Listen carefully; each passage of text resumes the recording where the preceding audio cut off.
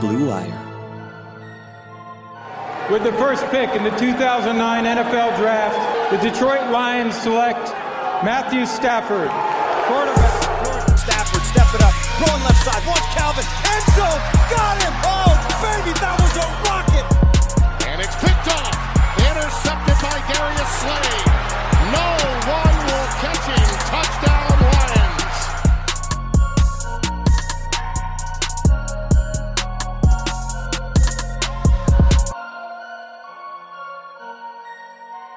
Hello and welcome to episode 38 of The Michael Rothstein Show. I'm your host, Michael Rothstein, and this episode is sponsored by Bet Online, where you can wager on more than just sports. So go and check them out. We're recording this at about 10 p.m. on Monday night, a little later than we're planning on recording most nights this week. And I'm just making you aware of that in case there are moves that aren't covered in here. But I was awake and we hadn't cut the episode yet, so we decided to record a little bit later because free agency is less than 24 hours old, or at least the negotiation period of it. And we'll start with the moves the Lions made on defense late in the night, and that is signing Jamie Collins, the linebacker, to a reported 3-year, $30 million deal. Collins comes from New England, which shouldn't come as a shock. But before you make the obvious Matt Patricia, Jamie Collins connection and say, oh, they're signing another Patriot, understand that most of this signing doesn't have as much to do with that, but has to do with Collins' production. Although, let's be real here, Matt Patricia got some of Jamie Collins' best seasons out of him. So that's good news for the Lions. Collins is a linebacker who can play every spot for you. He can rush the passer. 7 sacks last season, which would have tied for the Lions' lead with Devon Kennard and Trey Flowers. He's a short tackler, leading New England in tackles last year. And he intercepted 3 passes, a career high. Consider, though, the Lions only picked off 7 as a team all year. And only one linebacker last season had an interception for the Lions, Jelani Tavai. So Collins makes sense as a playmaker in the middle of the field that the Lions have been sorely missing over the past few years, really honestly since DeAndre Levy left. And Collins already knows the defense, and Patricia wouldn't bring him in if he didn't know exactly how he wanted to use him, similar to Trey Flowers last year. There are concerns, mostly that he's over 30, so there's always the possibility of his play declining. It'll be interesting to see what this means for some of Detroit's other linebackers, notably Jared Davis and Christian Jones. Does Jones become the top reserve? Does this potentially push Davis out the door after 2020? All things to consider now when it comes to this move. But Collins is a player who can make a difference, and on this defense, Detroit needs some of those. Beyond Collins, almost all the attention for the Lions on day one has been on the offensive line. Last year's starting right side of the line, Rick Wagner and Graham Glasgow, are now in Green Bay and Denver. Wagner, who was cut by the Lions on Friday, remains in the division, heads back to his home state, and will see Detroit twice a year. Glasgow, who was the most coveted free agent the Lions had, will get a reported $11 million a year from the Broncos, a price that I don't think I ever could have seen the Lions paying. Detroit knew that too, and made that decision when they rotated him throughout the year with Kenny Wiggins, and then didn't really seem to engage much with him at all during the free agency period.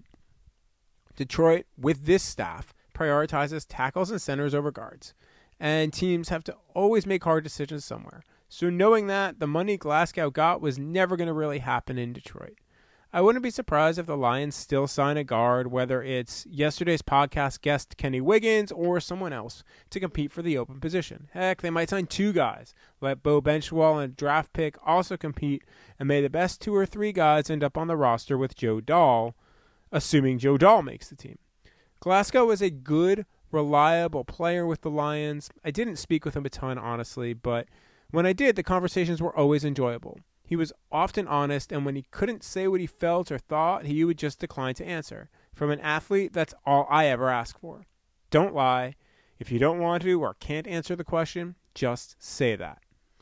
We'll be back right after this with more about the Lions' other big signing, or rather agreeing to terms, on Monday, Halapoulivaati, Vaitai, or as he's more often known, Big V, or just Hal.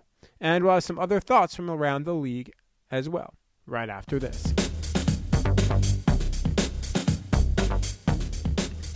With currently no NBA, NHL, or college basketball, you might think there's nothing to bet on.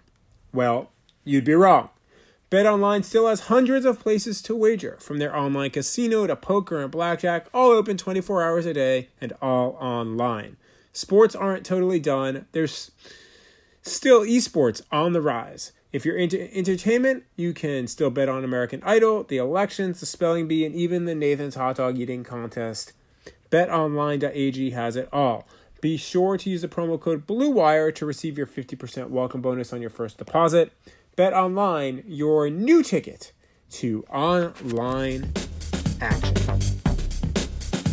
So the Lions did open up their wallets on Monday, however, spending a reported $50 million over 5 years on Vaitai, or Hal, or Big V. At that money, he's almost certainly going to be playing right tackle and starting at right tackle for the Lions in 2020. The Texas native comes to Detroit from Philadelphia, where he mostly backed up Jason Peters and Lane Johnson for the Eagles. He started 20 games there, mostly in 2017, and won a Super Bowl as a starter for Philly over Matt Patricia's New England Patriots. He's played left tackle and right tackle, which gives him a little bit more positional flexibility than the guy is replacing him, Rick Wagner. But still, my concern is giving him that sort of money. He hasn't really been an established starter in the league. I get the circumstances with the guys who are in front of him. They're both incredibly, incredibly talented. But you can't know how he'll truly handle the load of being a full-time starter without seeing it. And he hasn't been able to show that for years. So this move is, without question, a risk. Vaitai is very good against the run. It's probably his strength at this point. So it's not surprising the Lions, who desperately want to run the ball, would look to him as a possible solution for Wagner. Against the pass, Vaitai's been inconsistent, which is concerning since considering protecting Matthew Stafford has to continue to be priority number one, and the quarterback is coming off a season-ending back injury. So the concerns about Vaitai are legitimate, but he's also younger and, in theory, cheaper than Wagner. So I'll be curious to see the specifics of the deal to get a gauge for this and how it'll all work. But from an on-field perspective, it's a bit of a chance of potential over production. Let's address a couple of other issues I've been asked about with this move specifically. Why sign Vaitai and not keep Glasgow instead? I get it. It's a fair question, but it goes to what we were talking about earlier, which is they play two separate positions, and Detroit values tackle more than guard. Vaitai can, in theory, play guard as well, although almost all of his work has come playing tackle. But it's different positions, hence different thoughts on money. What about Tyrell Crosby? It looked like Crosby might be in line to be the starter at right tackle, but that thought is gone unless Detroit says something with Taylor Decker that would be unexpected.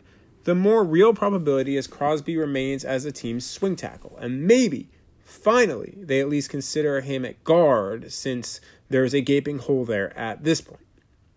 The Lions have seemed to really like Crosby, but perhaps only in his role right now as a swing tackle instead of as a player who could develop into something more. But don't forget, Detroit does have a decision to make on Taylor Decker this year and what they're going to do with him in the future as well. So if the Lions decide not to go down the long-term road with him, perhaps Crosby's starting future goes into 2021. But at this point, that's a long way off.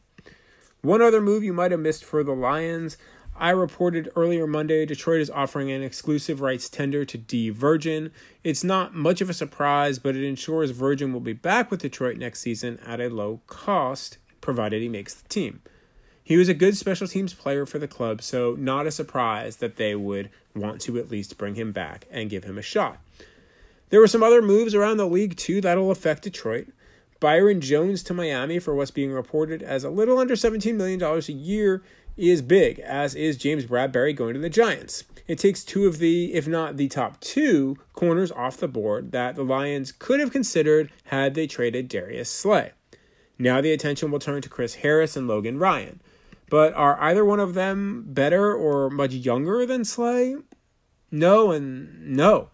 which leaves you in a dilemma if you're Bob Quinn deciding whether or not to trade your Pro Bowl cornerback. Plus, there's also this.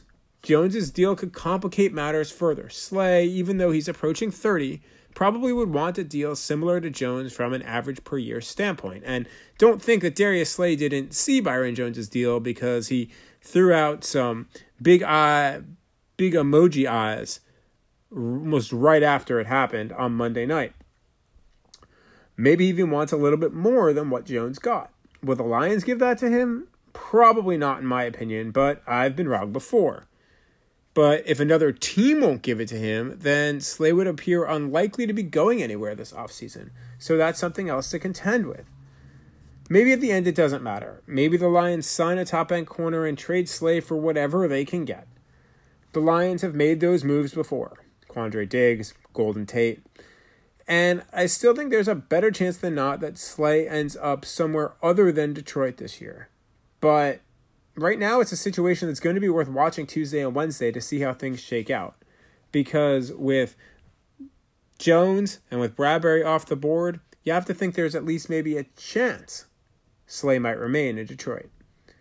The Vikings brought back Kirk Cousins, so the Lions are going to see him for at least a few more years. And Jimmy Graham is changing NFC North addresses again, going from the Packers to the Bears. Kyle Van Noy, remember him? The former Lions second-round pick? Well, that reunion with Detroit won't happen. He's off to Miami. But that, to me, always seemed like a long shot anyway, considering how Detroit feels about Devon Kennard. And there's some clarity, too, on how the league is going to handle free agency. It's going to still go on, but free agents can't travel to clubs. Clubs can't go to free agents. And as far as physicals go, they can be done in a player's home city or some other nearby location. Teams will be able to access prior medical records from free agent's previous team. And facilities, by the way, they're closed to players over the next 2 weeks unless you're getting medical treatment. So it's free agency, just without all the travel.